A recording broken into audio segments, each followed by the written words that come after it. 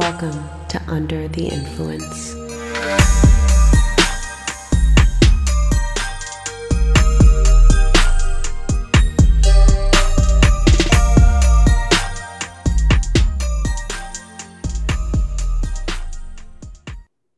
Hi everyone, welcome to this episode of Under the Influence.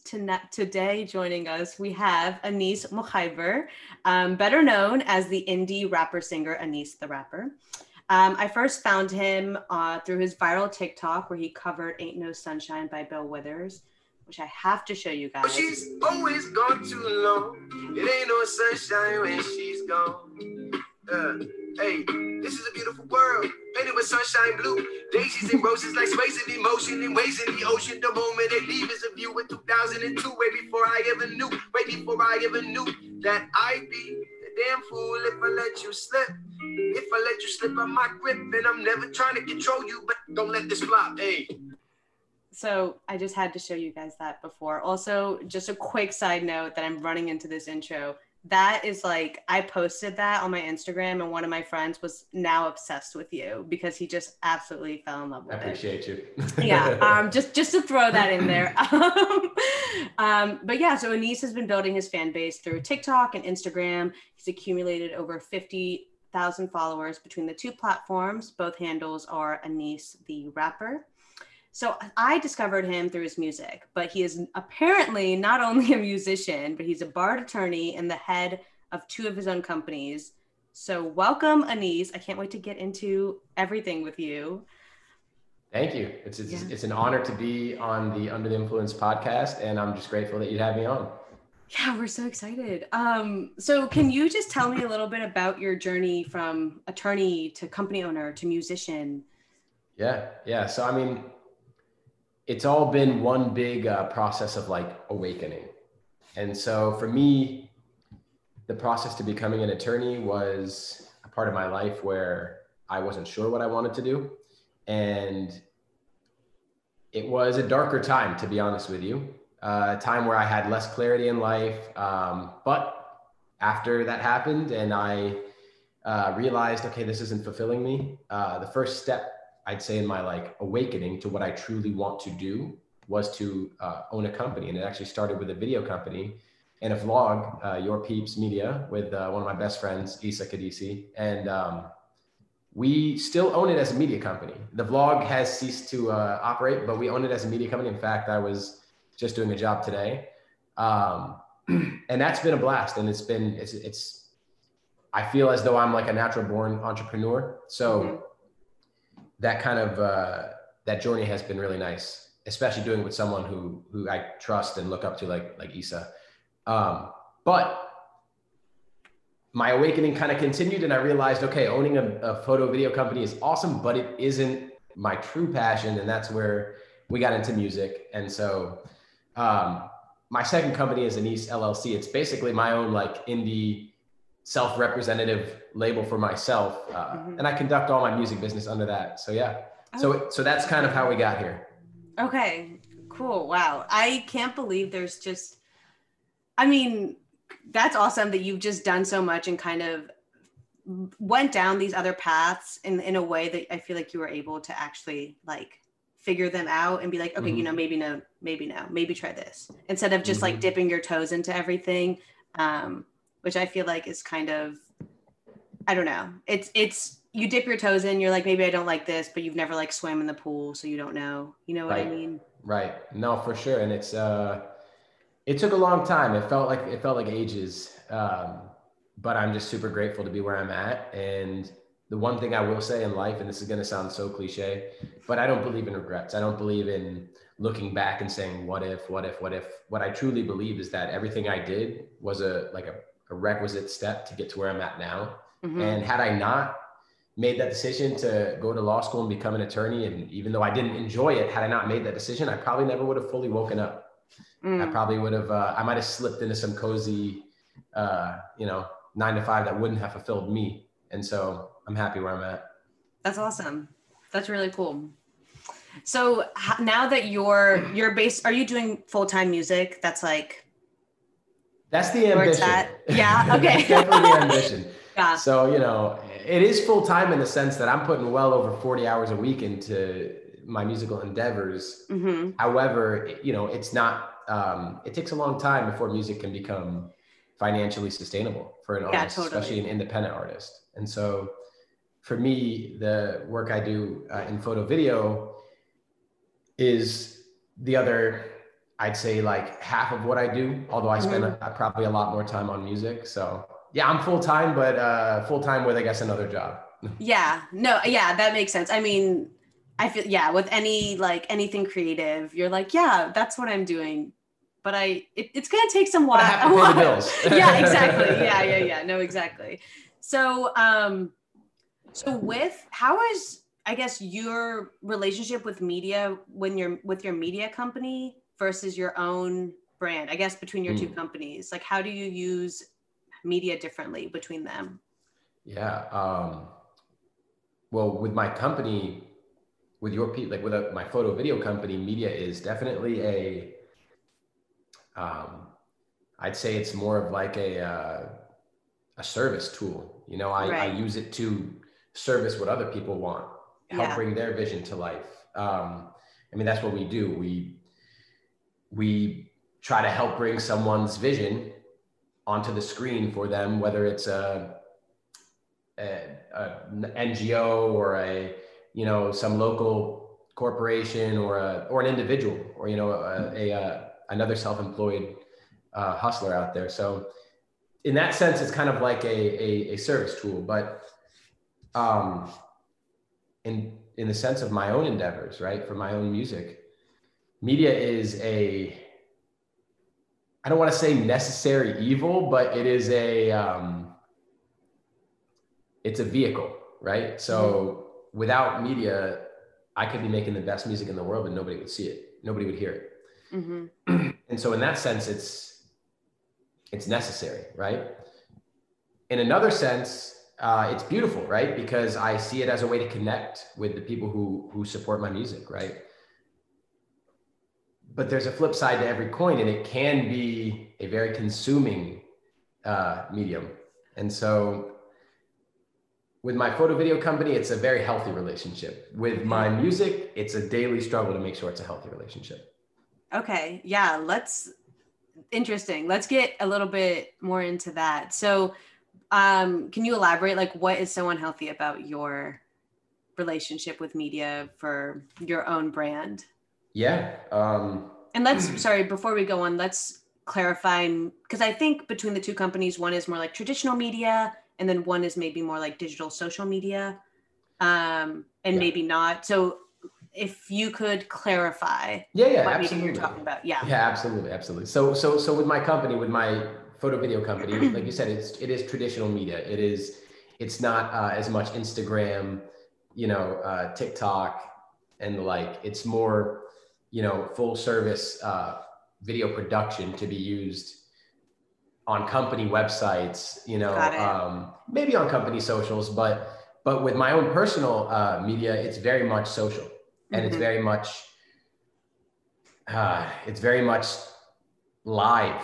It's live. I do a lot of things live. There's a lot of access to me, and it's very personal in that regard. And so, yeah, I think that's another big way that my two different worlds of media are very distinguishable.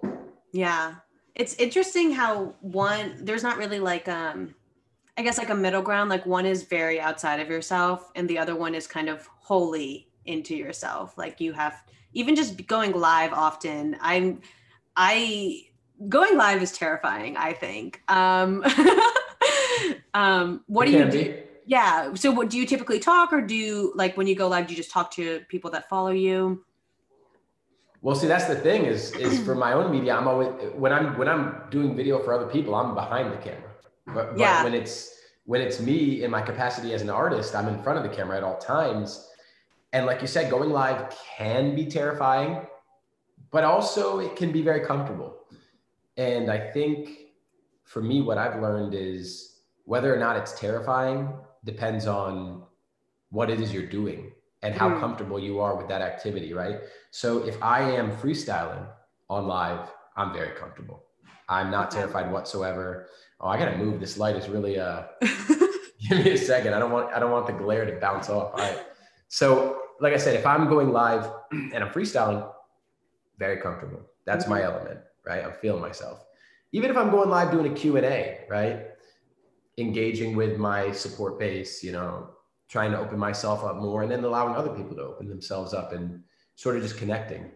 Where it can be terrifying is when the stakes feel a little higher, right? So for instance, I've gone live on other people's lives. I've featured on people's lives, say for like an open mic or a contest. And that can be a little more scary because you're not performing in that situation to necessarily your fans. Yeah, totally.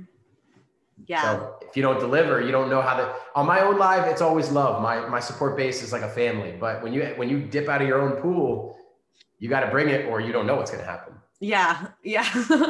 Okay. Yeah, I see what you're saying. What as I was scrolling through, I mean, as I followed you, I've noticed the way that you interact with your followers is really interesting. You do this thing where you write letters to them, like handwritten letters to them. Can you talk a bit about that and like why you decided to do that?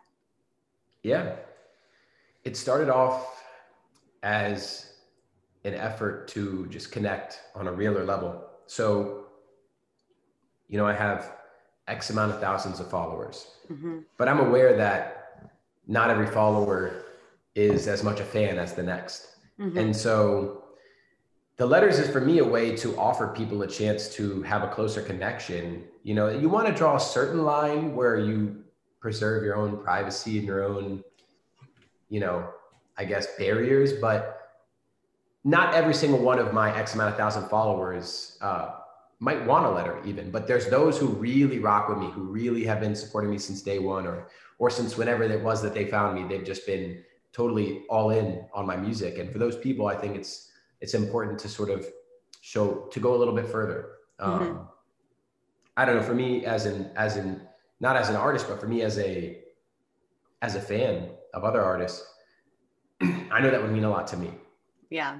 If one of my favorite artists was, you know, willing to, even if it's just a small handwritten note, I'm not out here writing novels. You know, I'm not going to take credit for something I'm not doing, but yeah, but I'm writing 1-page letters. And if I were to receive that from one of my favorite artists, it would mean a lot to me. So how does it work? Like, is there like a reciprocity with it? Like, can they write you back?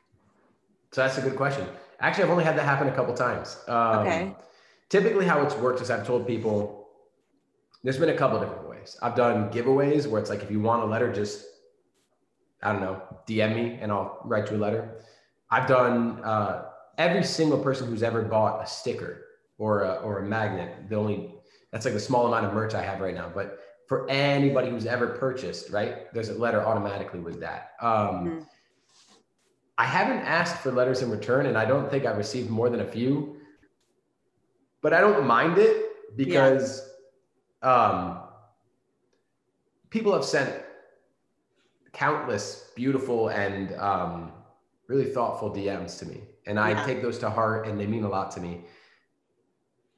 It's a tricky balance though when it comes to letters, because that's, you know, you're stepping outside of this, you know, this metal device into like the real physical world, right? So you know, for people to write letters to me, there'd be some privacy concerns, I guess. I do have a PO box. People can write me letters. I put the PO box on the letters I write, so people could. But no, it's not really like a reciprocity thing. Okay. Yeah, one of my that was going to be my other question. Like, if you had like a PO box where they, you know, physically could. So what do you think is the difference between, like, I don't know, because with a DM, you know, I feel like you see screenshots, people like, oh, so-and-so DM me, especially like stan accounts. And they're like always in like the bio, like, you know, so-and-so follows me. And like that becomes like a major stan account or whatever. And so how do you feel? I mean, like you mentioned, you get a lot of thoughtful DMs and like they mean a lot to you. How do you feel like the difference between, I guess, the relationships cultivated through DMs versus those with the letters and maybe the few people that have written you back? That's a great question. I think that I don't want to take away from DMs because obviously you can write some really meaningful things, and this is the world we live in. It's a digital world. So these are the letters. I mean, for the kids growing up now, these are their letters. Yeah. They don't know how to buy a stamp.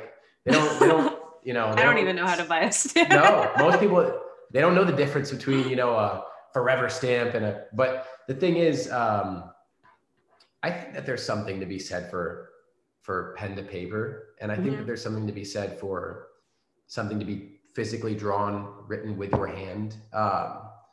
And for me, that's why I've been sending these letters. I want people to know.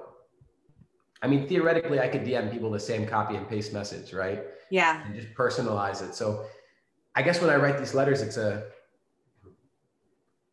a gesture of, you've taken so much time for me, let me take some time for you. So I guess there is some reciprocity in that. It's just that, with DMs, I think that, they take less time, but they're not less meaningful. When I receive a DM, you could send me a letter or a DM.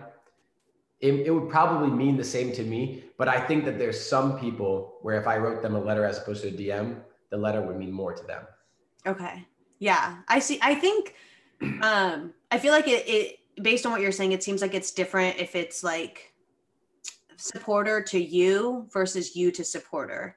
Like how you're saying you could DM a whole bunch of your supporters, your followers, the same message, just like change the name, and like the amount of effort that it takes is, maybe like 30 minutes. Versus if you wrote all of them, even if you wrote all of them the same letter. That's a day. That's 2 days. That's a week. Yeah, and so on your part, I guess it's actually, there's a lot more effort in your part on doing that and showing that sort of, I guess, love for them in that way. Yeah, I guess so. I mean, it's definitely one of those things where it does take time. It takes when I've done letter giveaways, like I'll sit here writing letters the whole day. Just like I will literally wake up, start writing, and it'll be like nighttime and I'm not done writing. But there's benefit in that for me because the practice of writing so many letters to people, just, so much gratitude, so much reflection, it's very healthy for me. So I hope that people appreciate the letters and that they mean something to them. And I can only imagine they do. But for me, as I'm writing them, it's almost like a spiritual exercise of like practicing gratitude. And I think it's very healthy for me to take that time because it wouldn't really mean anything for me. It might mean someone to get a DM from me saying thank you, but it would mean a lot less in terms of my own, like if I'm taking the time to write a letter, like I have to really meditate on what I'm saying, how I'm writing it. And I'm very particular about my penmanship. So it's a labor of love. Yeah. There's also so many, I guess, other elements. There's the paper, the envelope, the stamp, there's all these other things that go into it. And I have a method behind that, but that's for another time. Okay. I'm wondering, I mean, do you know the like general demographic of your followers, like the age?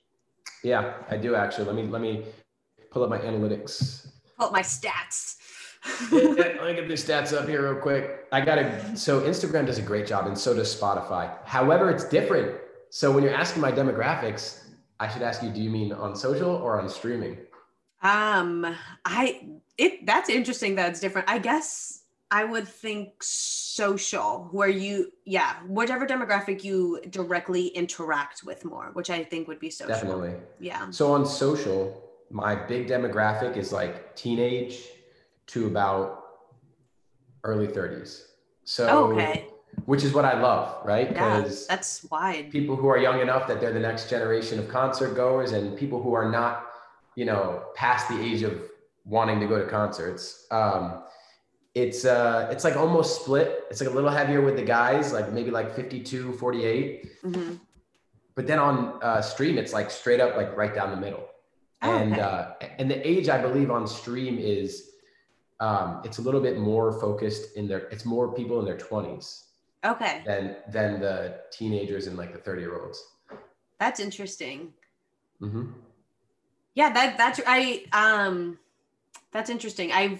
So like when you say teenage, is it like, I mean, you know, that goes from like 13 I think to it's just 18. like 13 to 17. Okay. Okay. So I'm wondering, I mean, and you might not even know, but I'm wondering, you know, if the people that you're writing these letters to, depending on how old they are, I feel like someone that's maybe older, you know, late 20s, 30s, like they would appreciate the letter. And For I'm, sure. you know, but like, I'm wondering if like a 13-year-old would rather have a DM. Like, Yeah, like, why do I gotta open this mail? yeah, they're like, why did someone send me mail? Like, what, like, what is this? And yeah.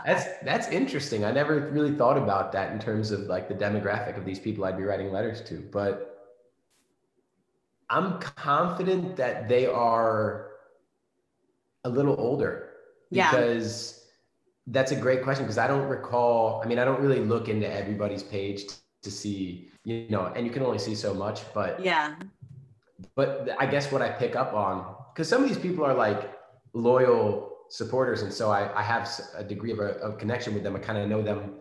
I would know them like if I saw them. Right. And so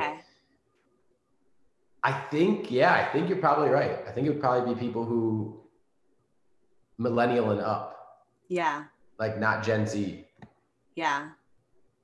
Did I get those labels right? Gen Z is the younger one? Yeah. I mean, I think you're technically a millennial. Yeah, so millennial and older. Yeah. Yeah. I'm at the cutoff. I was like, I want to be Gen Z. Gen Z is You're the baby, cool. You're the baby millennial? Yeah. I'm a 96, so I'm like right at the cutoff. But like I'm literally, I couldn't be Gen Z. I'm such a grandma. Like it's spirit. Yeah. So that's what I'm saying though, because like I think it would be around exactly your age range and up. Then again, I don't know. I mean, I do think there probably are a few people that are, you know, older Gen Z members that have opted in to get letters. I don't know. Maybe, you know what, for your sake, I'll put up a poll on my Instagram and I'll say, you know, I'll divide it by demographic and we'll figure it out. Okay. Sounds good. I'm so thinking of generations now, like I found you on TikTok, and I feel like TikTok, you have a larger platform on there. And I mean, TikTok stats aren't, because it's not public yet. They're, you know, their demographics or whatever, their stats aren't out, but just on my usage, I feel like it's a younger crowd. So what has your experience on TikTok been? TikTok is very interesting. It's very interesting because in many ways it's so beautiful and so helpful. And in other ways, it can be the exact opposite. It can be very detrimental, very toxic. So just like anything, I've had to sort of try to strive for balance with TikTok. I actually was posting on TikTok since last May. I'm not talking about the May that passed, but the May before. Oh, wow. So like, what does that put us at? Like a year and a half away, a little more than a year and a half, with no traction for like a year straight. And I knew it was the wave just because I could tell like this is kind of like Vine 2.0. Yeah. And if for those people watching the podcast that were on Vine, you know that Vine was like uber popular. And Vine was it. I loved Vine was it. Yeah. I was a huge Vine fan, right? And so when I noticed that TikTok was like that heir apparent to Vine, I got on it. I went hard, but in the beginning, I got no traction. And then it took about a year till I realized, okay, study what's working for other people and figure out if you can deliver your own spin on that. And like you said, when you found me, I think most people found me from my cover of Ain't No Sunshine. Yeah. And I also had another original song that went viral like a month prior, but after I got viral, and this is where it got interesting, this is why I say you need balance, my notifications were just incessant. Like my phone was just boom, boom, boom. I couldn't look at the notification section in TikTok and not see 99 plus. Like I just would refresh every day, another 1,000 followers, another 1,000 followers. And that's exciting. Oh yeah, the dopamine rush was real. I was like, I made it, that's it. And to be honest with you, it felt that way for many reasons. Yeah. I wasn't just seeing analytics on TikTok. Like I started seeing it follow over to Instagram. Like if I gained 20,000 followers on TikTok, I was gaining 5,000 more on Instagram, which is huge because it's very hard to grow a following on Instagram by comparison to TikTok. And then I started getting calls from like, you know, or not calls, but DMs asking me to set up calls with, you know, marketing agencies, indie labels. And I really felt like this is like, I did it. I made it, right? But then I realized with TikTok, if you're not willing to be 24/7 delivering content, you will be yesterday's news. Yeah. And that is a challenge because it's not the same way on Instagram necessarily. And so my relationship with TikTok has been a complicated one because it has brought me so much exposure, and I'm very grateful for that. But it has also put a very, very heavy sense of pressure on me to be able to follow up. Yeah. And that's a challenge. So I think with TikTok, so as an artist, like when you were talking about kind of, you know, being personal with your audience, and I've seen your Instagram. I had to get off TikTok a while ago because it was not good for me. So I've seen your Instagram. What, you were just scrolling too much? Yeah, it was just too much. Like I'd miss it. I'd like miss it when I wasn't on it, and then I'd be on it, and then it would just be like, it's addictive. Yeah, and I'm like too old. Do you know what I mean? I'm like, I need to get my life together. I can't be on TikTok for hours doing nothing. I will say this, the vast majority of people your age are not that mature. They're just for your page all day long. I'm a lot of my friends are like that, and it really stresses me out. I'm like, guys, stop. Anyways. You're falling into the machine. I know. I was having a conversation about that the other night with my best friend about it, so I feel you. Oh yeah? Are they really into the social media? No, they're not.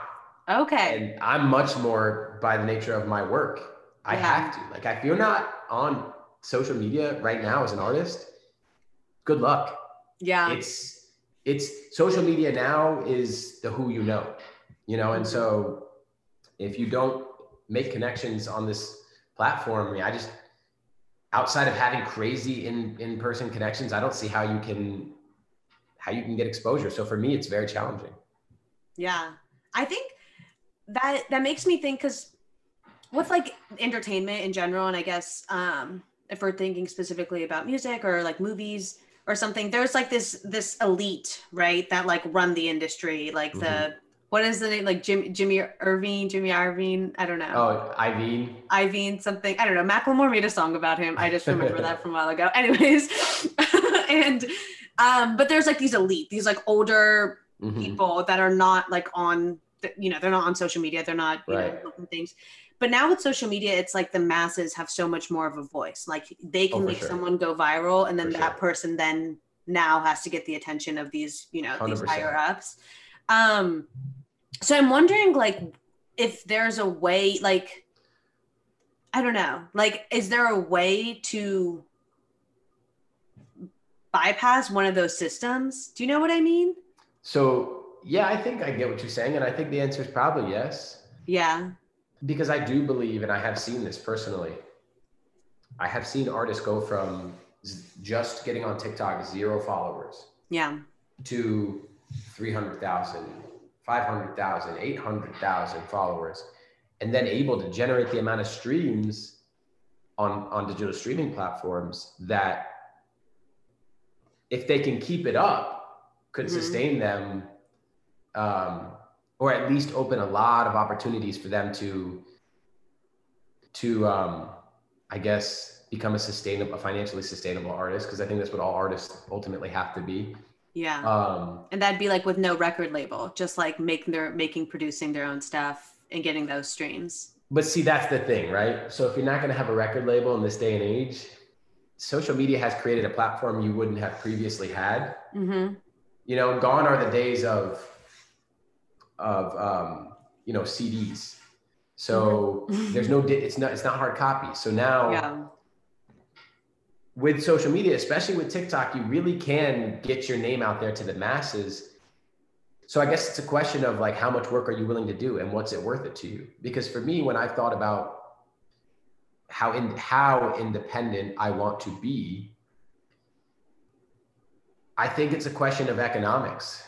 Like, what are your opportunity costs? What's it worth it to you to have 100% of your money as opposed to 95. If that other 5%, you know, frees up your time to be more creative. I used to think like no one's getting a single dollar, it's all mine.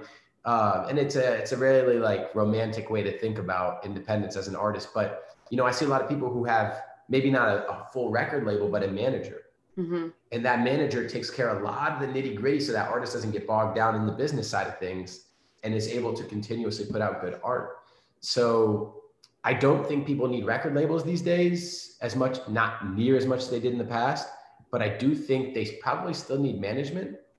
And at least myself, I can't imagine, I'm not mentally strong enough to create art 24/7 and do the business side without my tank running low. Yeah. And so I don't think even that's think something it's to consider. possible for a lot of people, especially to No. like the extreme that you want to get to like the level that you want to get to. Like there's just not enough hours in the day. No, not unless you are a robot, for sure. Yeah. So let's go back to TikTok and kind of this idea of constant posting. So we were talking a little bit about how you're like you're a bit more personal on social media and like trying to like connect with your fans. So with TikTok, I mean, a lot of what I've seen from your TikTok is just, you know, you showcasing your talents and like some maybe like update videos about like what's going on, but you know, mostly your music. So do you know, you're saying you have to kind of be on it and upload a lot. I can see how, you know, like consistently putting out a new piece of art is like challenging, especially at like the Very much pace that that, you know, you need to do it for TikTok. So have you considered like, I don't know, maybe trying like a vlogging thing? And if so, why haven't you? Or if you haven't considered it, why not?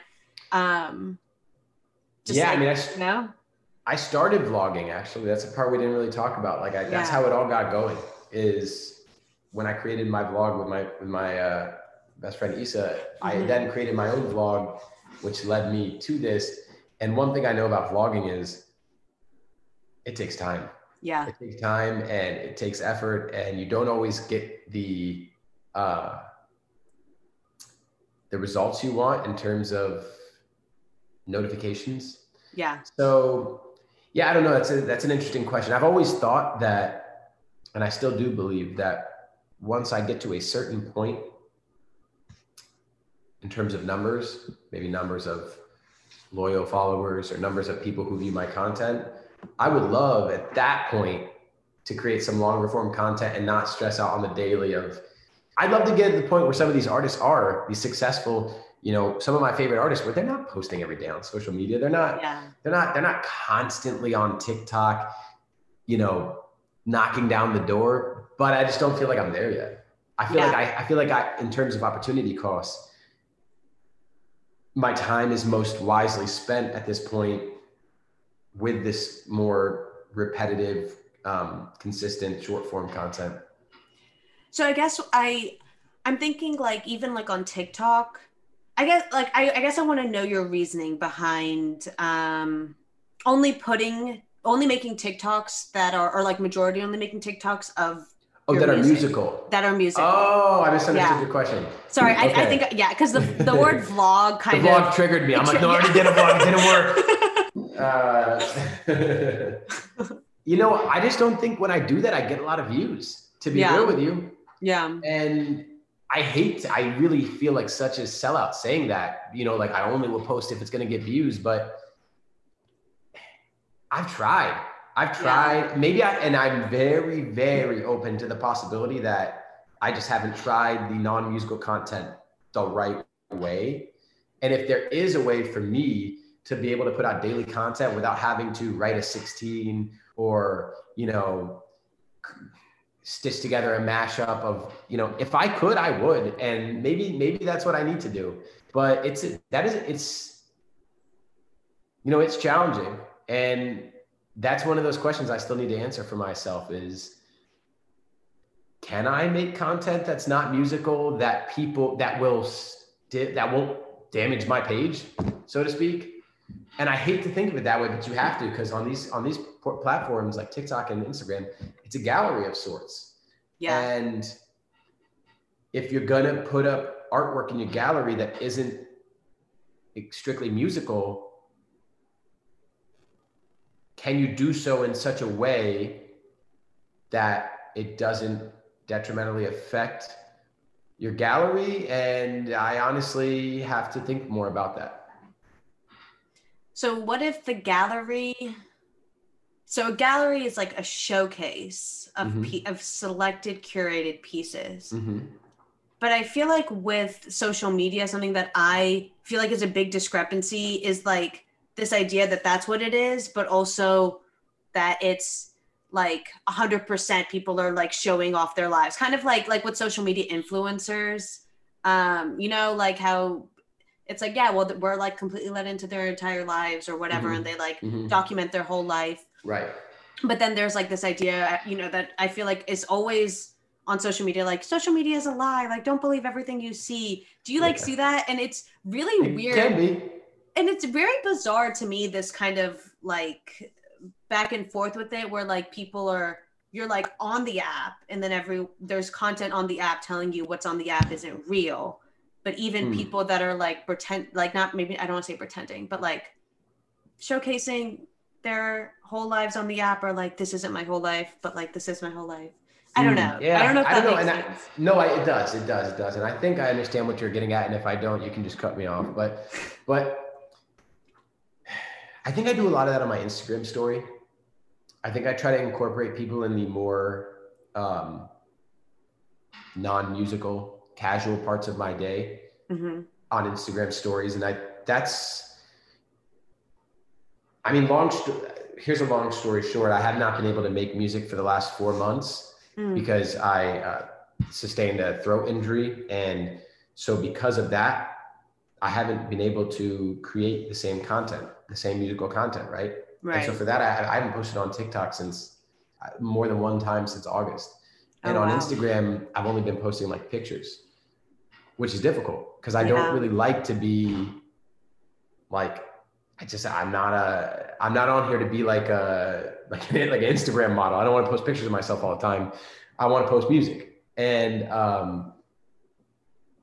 Instagram stories have been a way for me to stay connected with the people who truly support me, whether it's just a funny moment or a thought-provoking question or a peaceful, serene, you know, like a serene view if I'm going on a walk in nature. Because I do think that my Instagram supporters, they know me on a more personal level than any other platform. Okay. And for that reason, I think it's great that I've been able to stay in touch with them on Instagram stories. But TikTok's challenging because there's no story feature. It's just posting, unless I've not been paying enough attention to the app. And so I think it's just posting. So like if I were to put what I would put on my Instagram story on a TikTok post, I don't know if it would. And that's the trouble with TikTok is it's all, everything is post. You got to be ready. It's got to be post ready. Yeah. Everything is kind of meant to go viral. Like the purpose of a post is to go viral. And I just think because the whole app is about virality, posting content that in and of itself has a slim chance to go viral, like not niche content, because niche content can still go viral, but more mundane, casual content. Yeah. There's nothing wrong with it. There's nothing wrong with the mundane moments, the casual, beautiful, natural, slow moments in life, but they're just less likely to go viral. And for that reason, they're less TikTok friendly. Yeah. Yeah. I see what you're saying.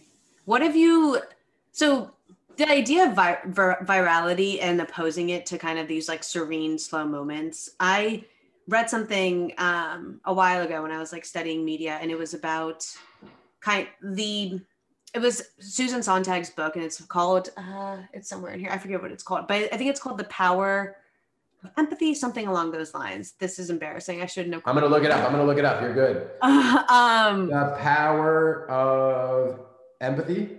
Yeah, that's definitely not what it is. Hold on. Susan something. Sontag. I'm going to get it. The Real Power of Harnessing Nope. That's a totally different book. Anyway. Oh no, what is it? Okay, whatever. It's fine. All right. Anyways, no matter what it's called. No matter what it's called. Maybe I'll edit it in and just pretend like I knew it. Yeah, Anyways. you put the text right here. Yeah. So it talked about attention and like how people garner attention through media, and it basically was saying how basically a shock value to garner empathy and attention has been used. It was referring more to like humanitarian crises and how they've like been portrayed in media. But just kind of going into TikTok and virality and thinking about what garners attention and how it is just based on that theory. I don't know, like what have you seen like as a user? Do you scroll? Are you a scroller on the TikTok? Yeah, I do. I do. I wish I didn't as much, but I do. So you're asking me if I see that same approach of like shock value for attention? Yeah, and like what have you seen that's like, I know everyone's page is curated to their own things, right? But like with, I guess, virality, like how you were saying too, like you look at what's working and try to like emulate it to make your own stuff go viral. Yeah, that's a big reason why it's been hard for me to go viral, is because I'm not really willing to do that type of content. And I like the shock value content. My life is not shocking, you know.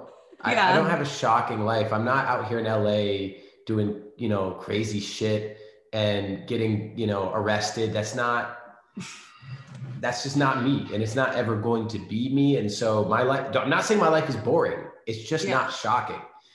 And my life is extremely exciting in the subtler and more meaningful, deeper ways that every moment affords to me, but not in the ways that carry through for short form content. Like I find life to be shocking when I walk outside in the morning and I see the sun shining through the leaves and the grass is just perfectly illuminated and the dew and the wet concrete smells like a summer camp memory. Like that to me is like the shocking moment where I'm just like frozen in my tracks. I'm like, wow, this is beautiful.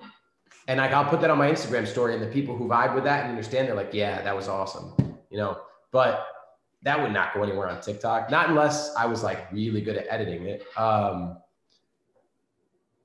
Yeah, I think that people do that. They do that. The thing about TikTok, and you asked me about my studies of it. What I did learn is that you want to get people's attention really quick.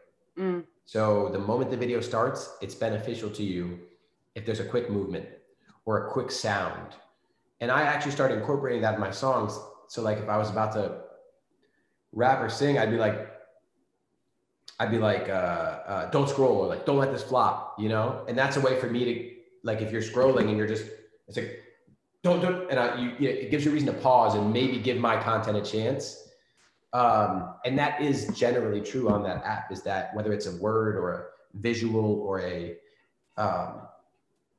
shocking scene, when you're scrolling, because TikTok is not like Instagram. On Instagram, if you scroll, except for Reels, which now is exactly the same as TikTok, but if you're on your Instagram feed, on your Explore page, it's a bunch of squares and you can pick from the squares. Yeah. This is my niece, by the way. I don't take normal pictures of babies on my screen. That looks very weird, but on TikTok, you're scrolling. It's a constant stream of content. Yeah. So it's a battle. It's a war of who's going to get you to stop swiping up your finger. And you're more likely to get the finger to back away from the screen if it's immediately engaging. And that is very challenging for me because it's hard for me to feel motivated to constantly vie for someone's attention, and it's that, because that's just not what my music is about. It's not what my art is about. It's not what my spirit as a human being is about. Is like, I understand everyone in the social age, you need to get people to pay attention. Yeah. But to be constantly doing it 4 times a day, curating content with that exact aim is draining. It's exhausting. And I think that's why you see a lot of these TikTok stars burn out and get depressed and get hooked on drugs and get, just develop unhealthy habits or, get off the app. because it's just as it is addicting. TikTok is a drug that flips on both sides, right? So it's addicting for you and me as consumers to keep. It was so addicting that you said you had to get off the app, right? Yeah. And I have had to do that as well at times. Yeah. But then as a content creator, it's equally addicting, because when you get that one video that goes viral, which I've had a few, that dopamine rush is like no other. Yeah. You know, it's a very real, colorful affirmation that you will succeed if you keep doing this. Every time your notifications keep showing up, 99 more of them, 100 more followers. As an artist, that's like, it's addicting. You want more of that. And so with an app that's so addicting for both the creators and the consumers, I think that you can't be too careful. You can't be too careful with your usage of the app. And I have yet to find the happy medium of creating content on this app that'll allow me to thrive as an artist, but at the same time maintaining my mental health and my peace of mind and my inner peace. And so, but I deviated a little bit from your question. I think ultimately, yes, I have seen tons of shock value for attention. Yeah. So, well, really quickly, I found the book. It's called Regarding the Pain of Others. So that wasn't anywhere close to what we thought it was. But it kind of, it's like that sort of empathy's in there somewhere, but man, we would have never found it. Yeah. Anyways, for any of you listening, I know you were stopped in your tracks. So so you're a lot of what you've been talking about is coming to these platforms as an artist and as someone that's trying to grow your brand. What if that wasn't what you were doing? Do you have any social media that isn't related to your music? I have like a personal account that I very rarely use. On Instagram?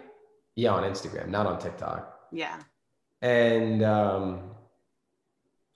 it's funny you ask, because I try sometimes to think back to like, what was my relationship with social media before I went down this artistry path in life?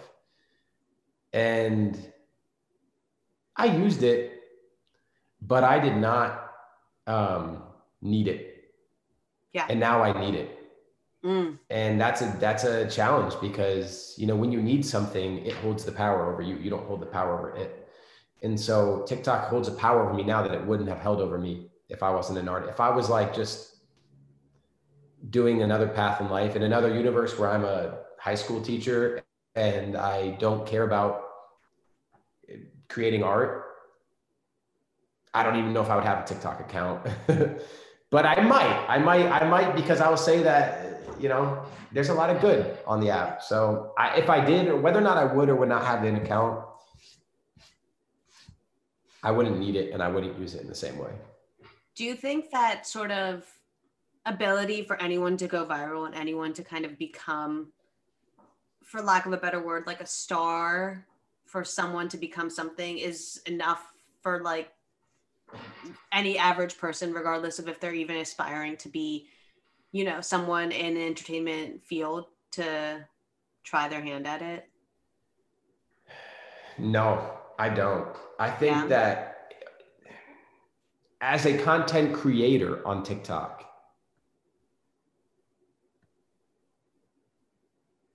if you just want to make videos to have fun with your friends, that's cool. Do it. And there's tons of people doing that. We'll never see their pages because they'll never show up on the For You page, because the For You page is only for like viral content. But I think what I'm trying to say is like, it's a vehicle. And if you're not trying to get to the destination that it'll take you to, I don't think you need that vehicle. Okay. As a consumer, sure. As a consumer, I think TikTok's awesome as a consumer.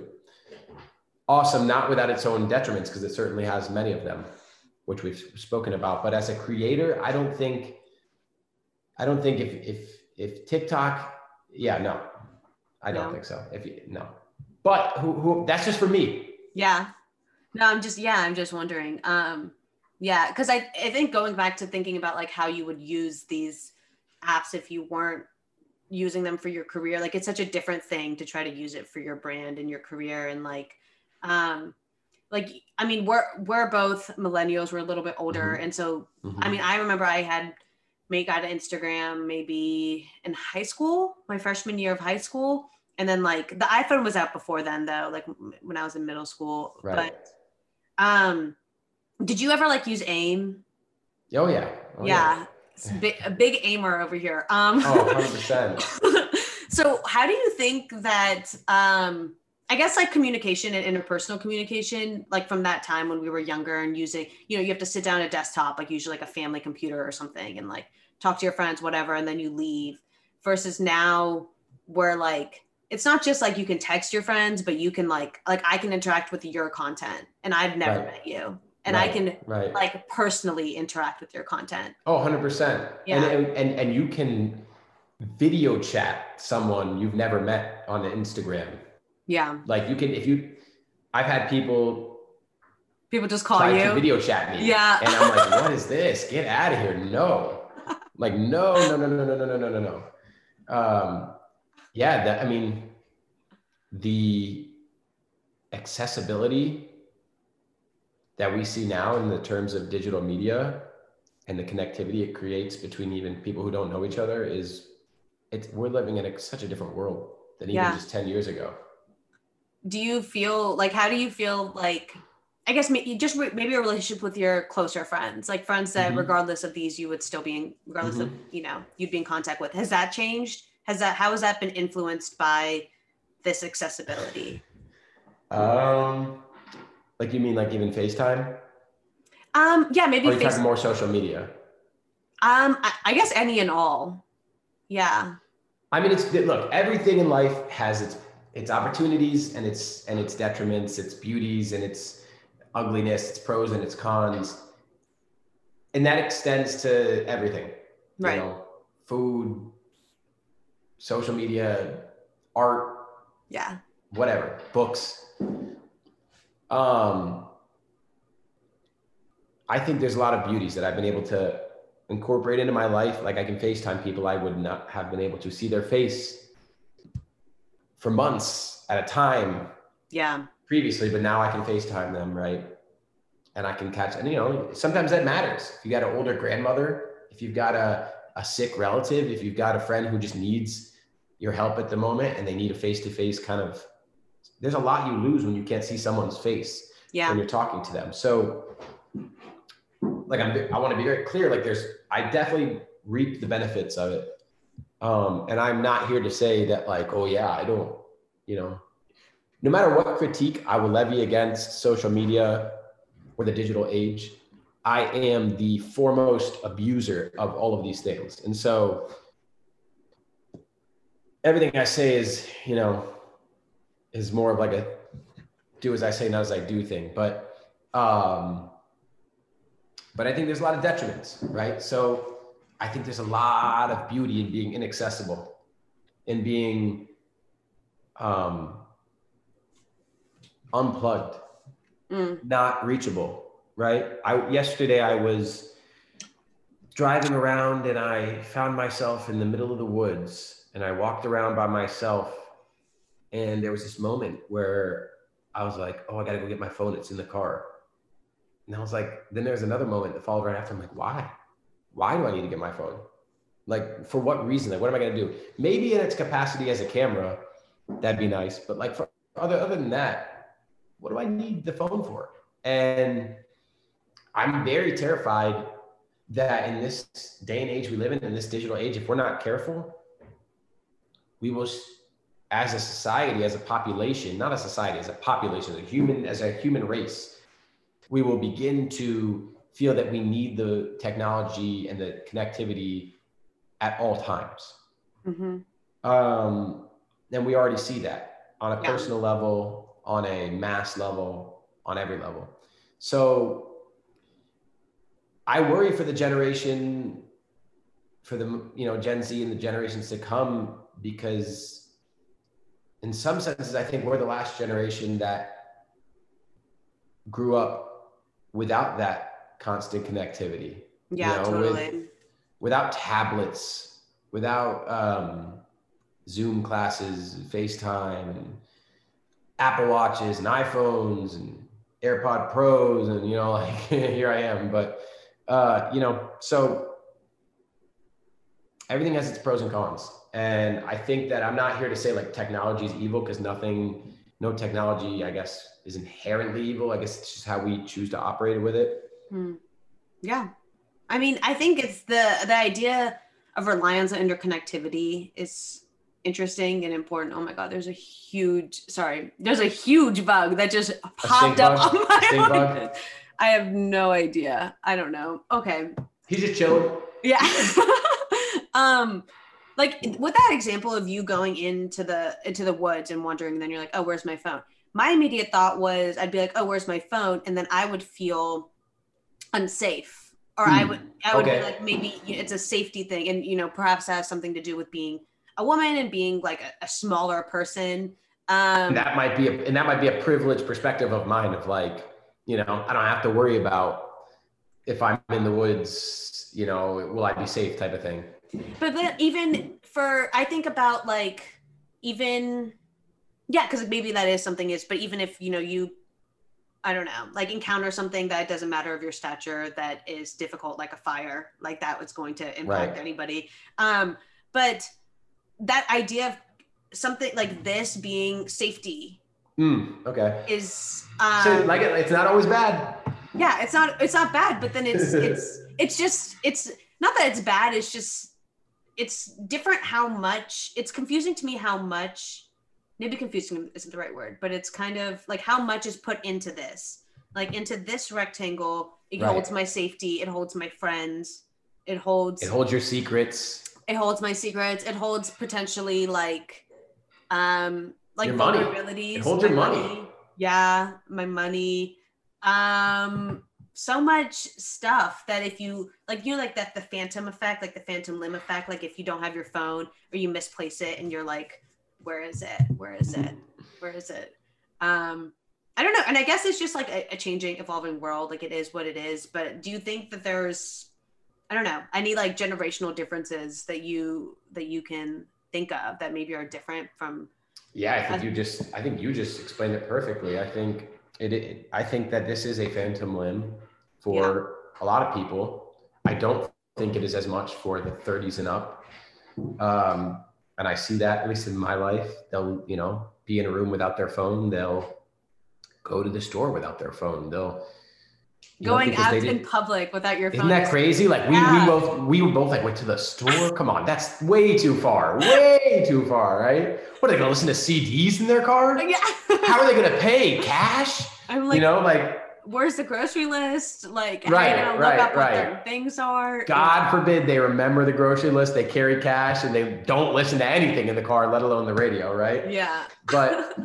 But see, that's what I'm talking about. It's like right now, a 16-year-old would, what we just explained, like go to the grocery store without your phone. Like if they were real hip, real woke 16-year-old, like, ahead of their times, maybe they'd be like, yeah, it's fine. But most 16-year-olds would be like, wait, why? How? Like what? Like that's a foreign concept. Yeah. Whereas like my parents, and I was just talking to my friends about the conversation I mentioned earlier, like imagine the 80s or the 90s, right? Let's just go back 30 years. There was a time 30 years ago only, right? Most of the people from that time are still alive, okay?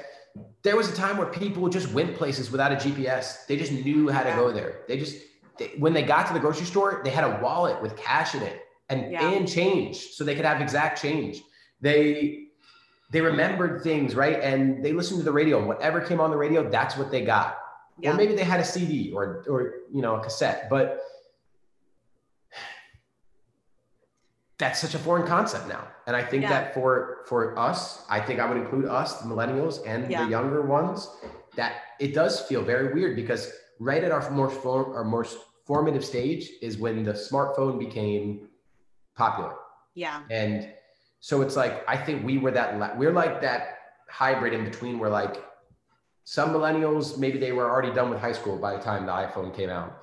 But some, like, that was like all they knew, right? I mean, I started with the Razor, right? But I had the chocolate.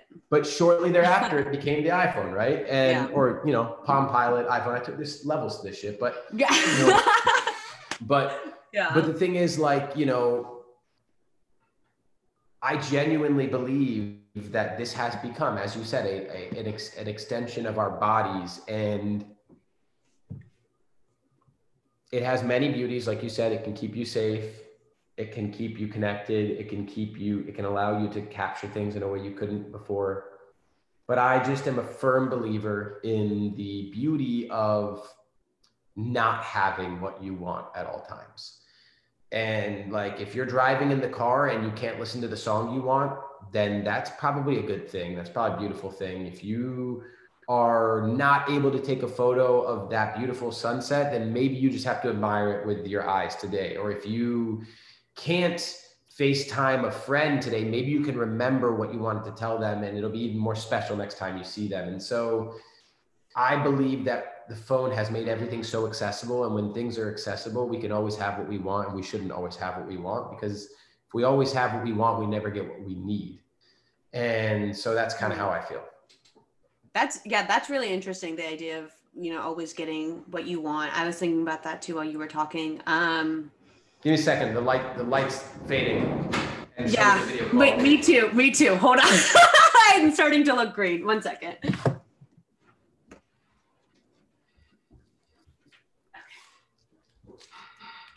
Okay. All right, we're back. Oh, you know what? Let me take it one step up. This is my video skills right here. All right. This is my capacity as a company owner, so don't mind me. Here we go.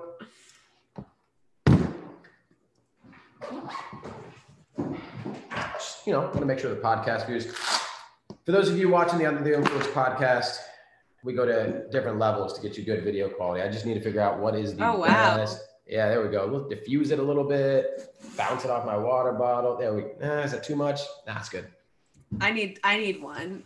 I'll send you the link. Yeah. It's a good light.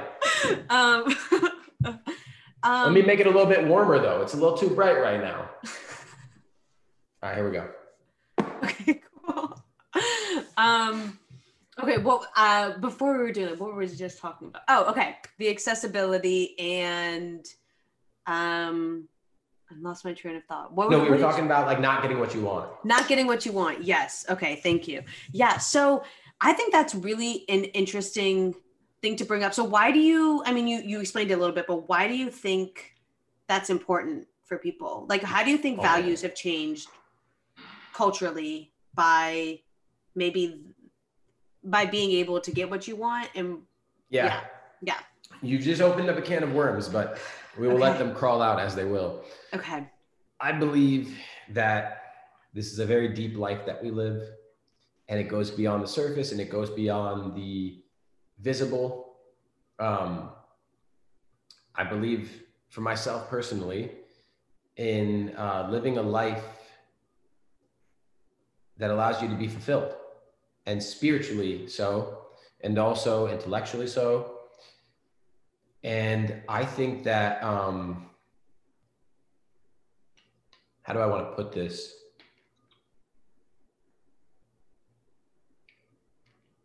Let me think of the best way to put this. Let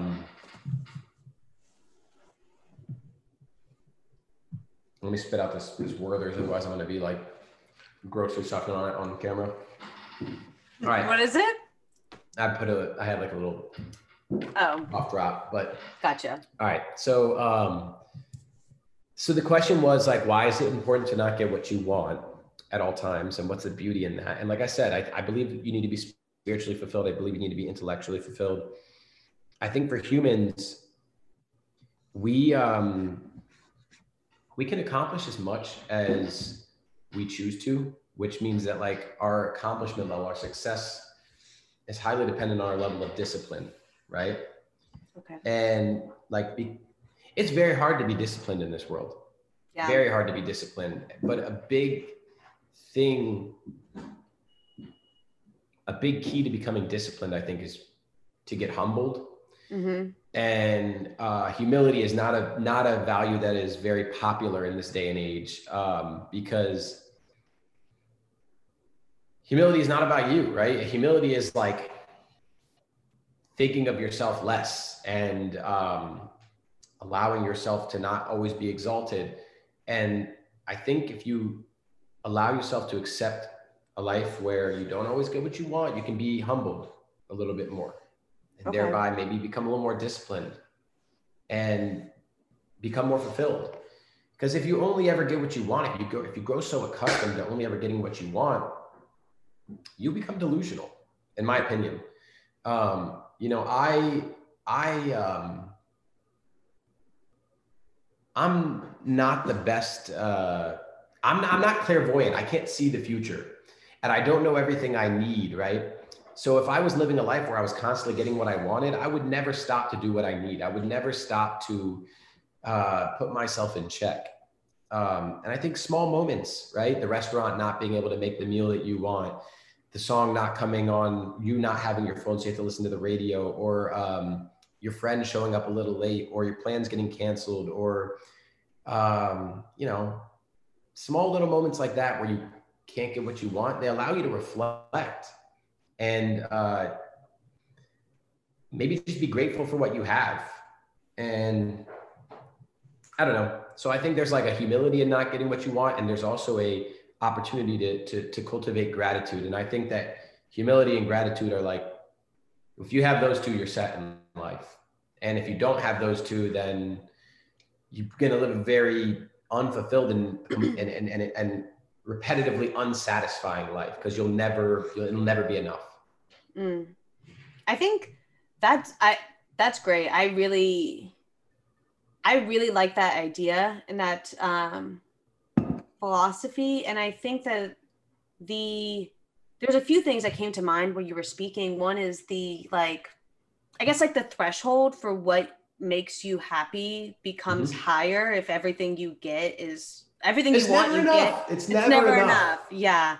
And in those small moments that you're talking about, where maybe you just have to sit with what life has presented you and what the situation has presented you, I think, and sometimes it can be uncomfortable, right? For whatever reason.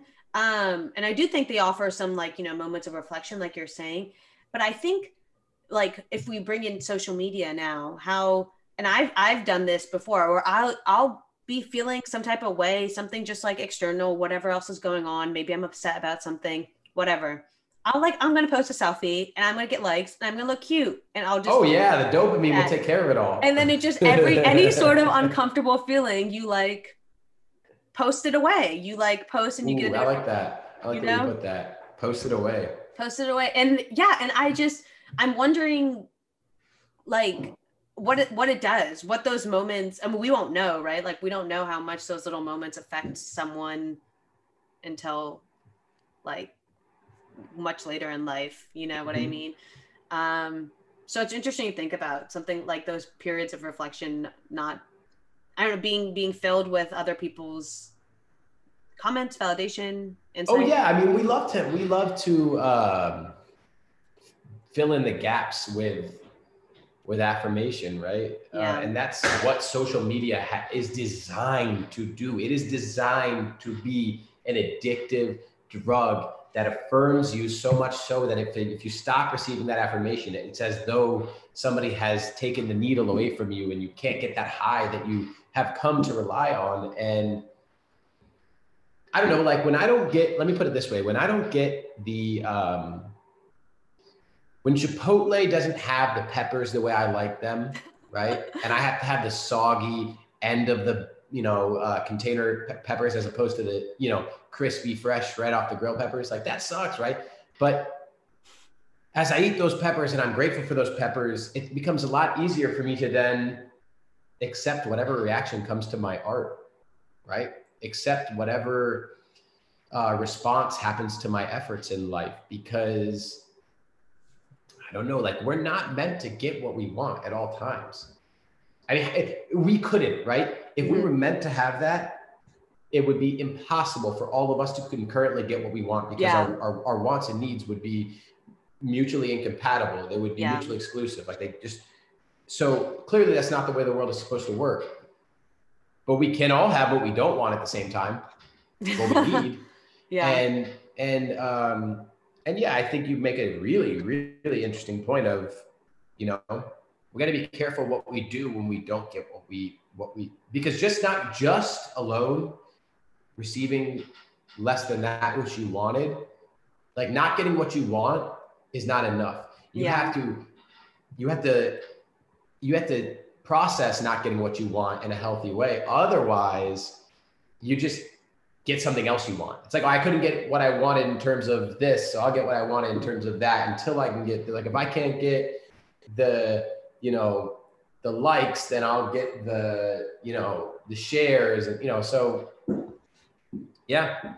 Yeah. I think too, there's like, and I understand this as I say it, though I know I'm about to critique it, but like on social media, there's this idea that like, it's all, I know that, your brand's a lot about this too, like good vibes, like everything is like positive. We want to spread positive messages, this and that. And something that I've been thinking, yeah, there you go, good vibes only. And something that I've been thinking about, I mean, obviously the other side of that is like negative. You don't want to spread hate or negative energy or whatever it is. Right. But the idea that, I don't know, like we're not meant to be happy all the time. And very true. Oh my God. And so it's spitting facts over here. And so it's this, that someone's on social media, when I think it's such a large percentage of people's days that they spend on this like online environment and this online like public, it's like a whole new reality that they're just living in. And everything around it is meant to make you better or make you happier or make you more positive. I feel like it just sets up this really like, you're going to get off and you're going to be disappointed no matter what, because that's just not how shit is in the real world, right? In the real world. Not on the, shit is good box. So, no, for sure. Just like you're not always meant to get what you want, you're not always meant to be happy. Yeah. I very much agree. I think those two statements go very much hand in hand. And I mean, there's some very long-term implications of those realities, right? Yeah. Like, because people always want to talk about like their existence and what it's meant to be, and look, everything in life is economical. Everything is a commodity, right? The Instagram, Facebook, TikTok, they're all selling the same thing that Disney and Warner Brothers and MGM sold before them, and that they're selling emotions, and they're selling emotions into your head.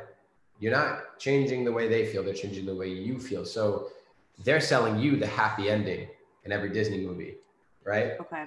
Yeah. So we because when you step back and realize, I thought about this yesterday as I was watching a movie, very rarely, I mean, you see it a little bit more these days, but very rarely do you see a movie that just ends sad or that just ends unresolved, or in the middle somewhere. Sometimes it happens and I respect that, but most of the time they're selling happy endings because it's a story, right? And Instagram is your story. And so you can, you're tempted and seduced to think like, there's got to be a happy ending to this story, right? And for everyone, I hope that their life has a happy ending, but like, I don't think it matters if you have a happy ending. I think it matters if you have a fulfilling ending. Or like a fulfilling middle. Yeah, but it doesn't have to be an ending. Like happiness is a part of life. It's not the goal of life. It's and I think there's a big difference between happiness and joy. And this is like a whole spiritual discussion, but I find happiness to be very fleeting and very unsustainable. And I find joy to be very permanent and very reliable. And I think joy is derived, it's just my beliefs, I think joy is derived from some deeper things in life, which can include not getting what you want, which can include not even the happy moments, right? But happiness is like very stimulant, very like now, very fleeting, very temperamental. And so, yeah, I mean, but you know what? Navigating these social media apps, good luck selling joy because joy is not as, it doesn't grab as much attention as happiness. You know, not to be a cynic, but that's just reality. Yeah. It's not ephemeral, so you can't buy it. Mm-hmm. Yeah.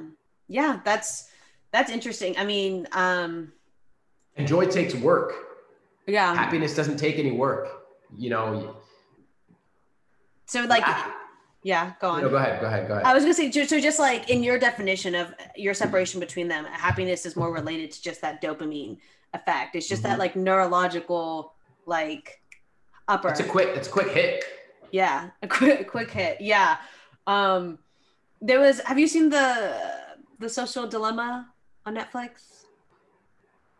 That just came out this year, right? Yeah. I haven't seen it yet, but I have definitely been told to see it, and I will. Yeah. So there's it's really good and kind of like an inspo for why I started doing more of this stuff. But awesome. Yeah.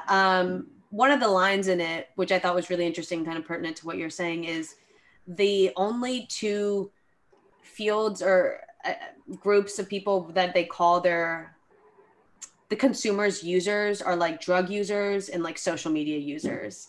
And I was like, that's really insane if you think about that. And yeah, the idea of happiness and it being fleeting, and also I think the idea of it not being an end all be all, I think is really important and kind of a foreign concept. Like even generation wise, like I don't think like spans generation. I think everyone always thinks that that's like the end goal, and I'm not. Who am I? I don't know anything, so I can't say that it is or it isn't. But it's not the end goal. But you can. But I can like, say it. I'm the guest on this podcast. It's not the fucking end goal. Happiness is a splash of color on a very big canvas of life. You know, so yeah, it's not the goal. Yeah.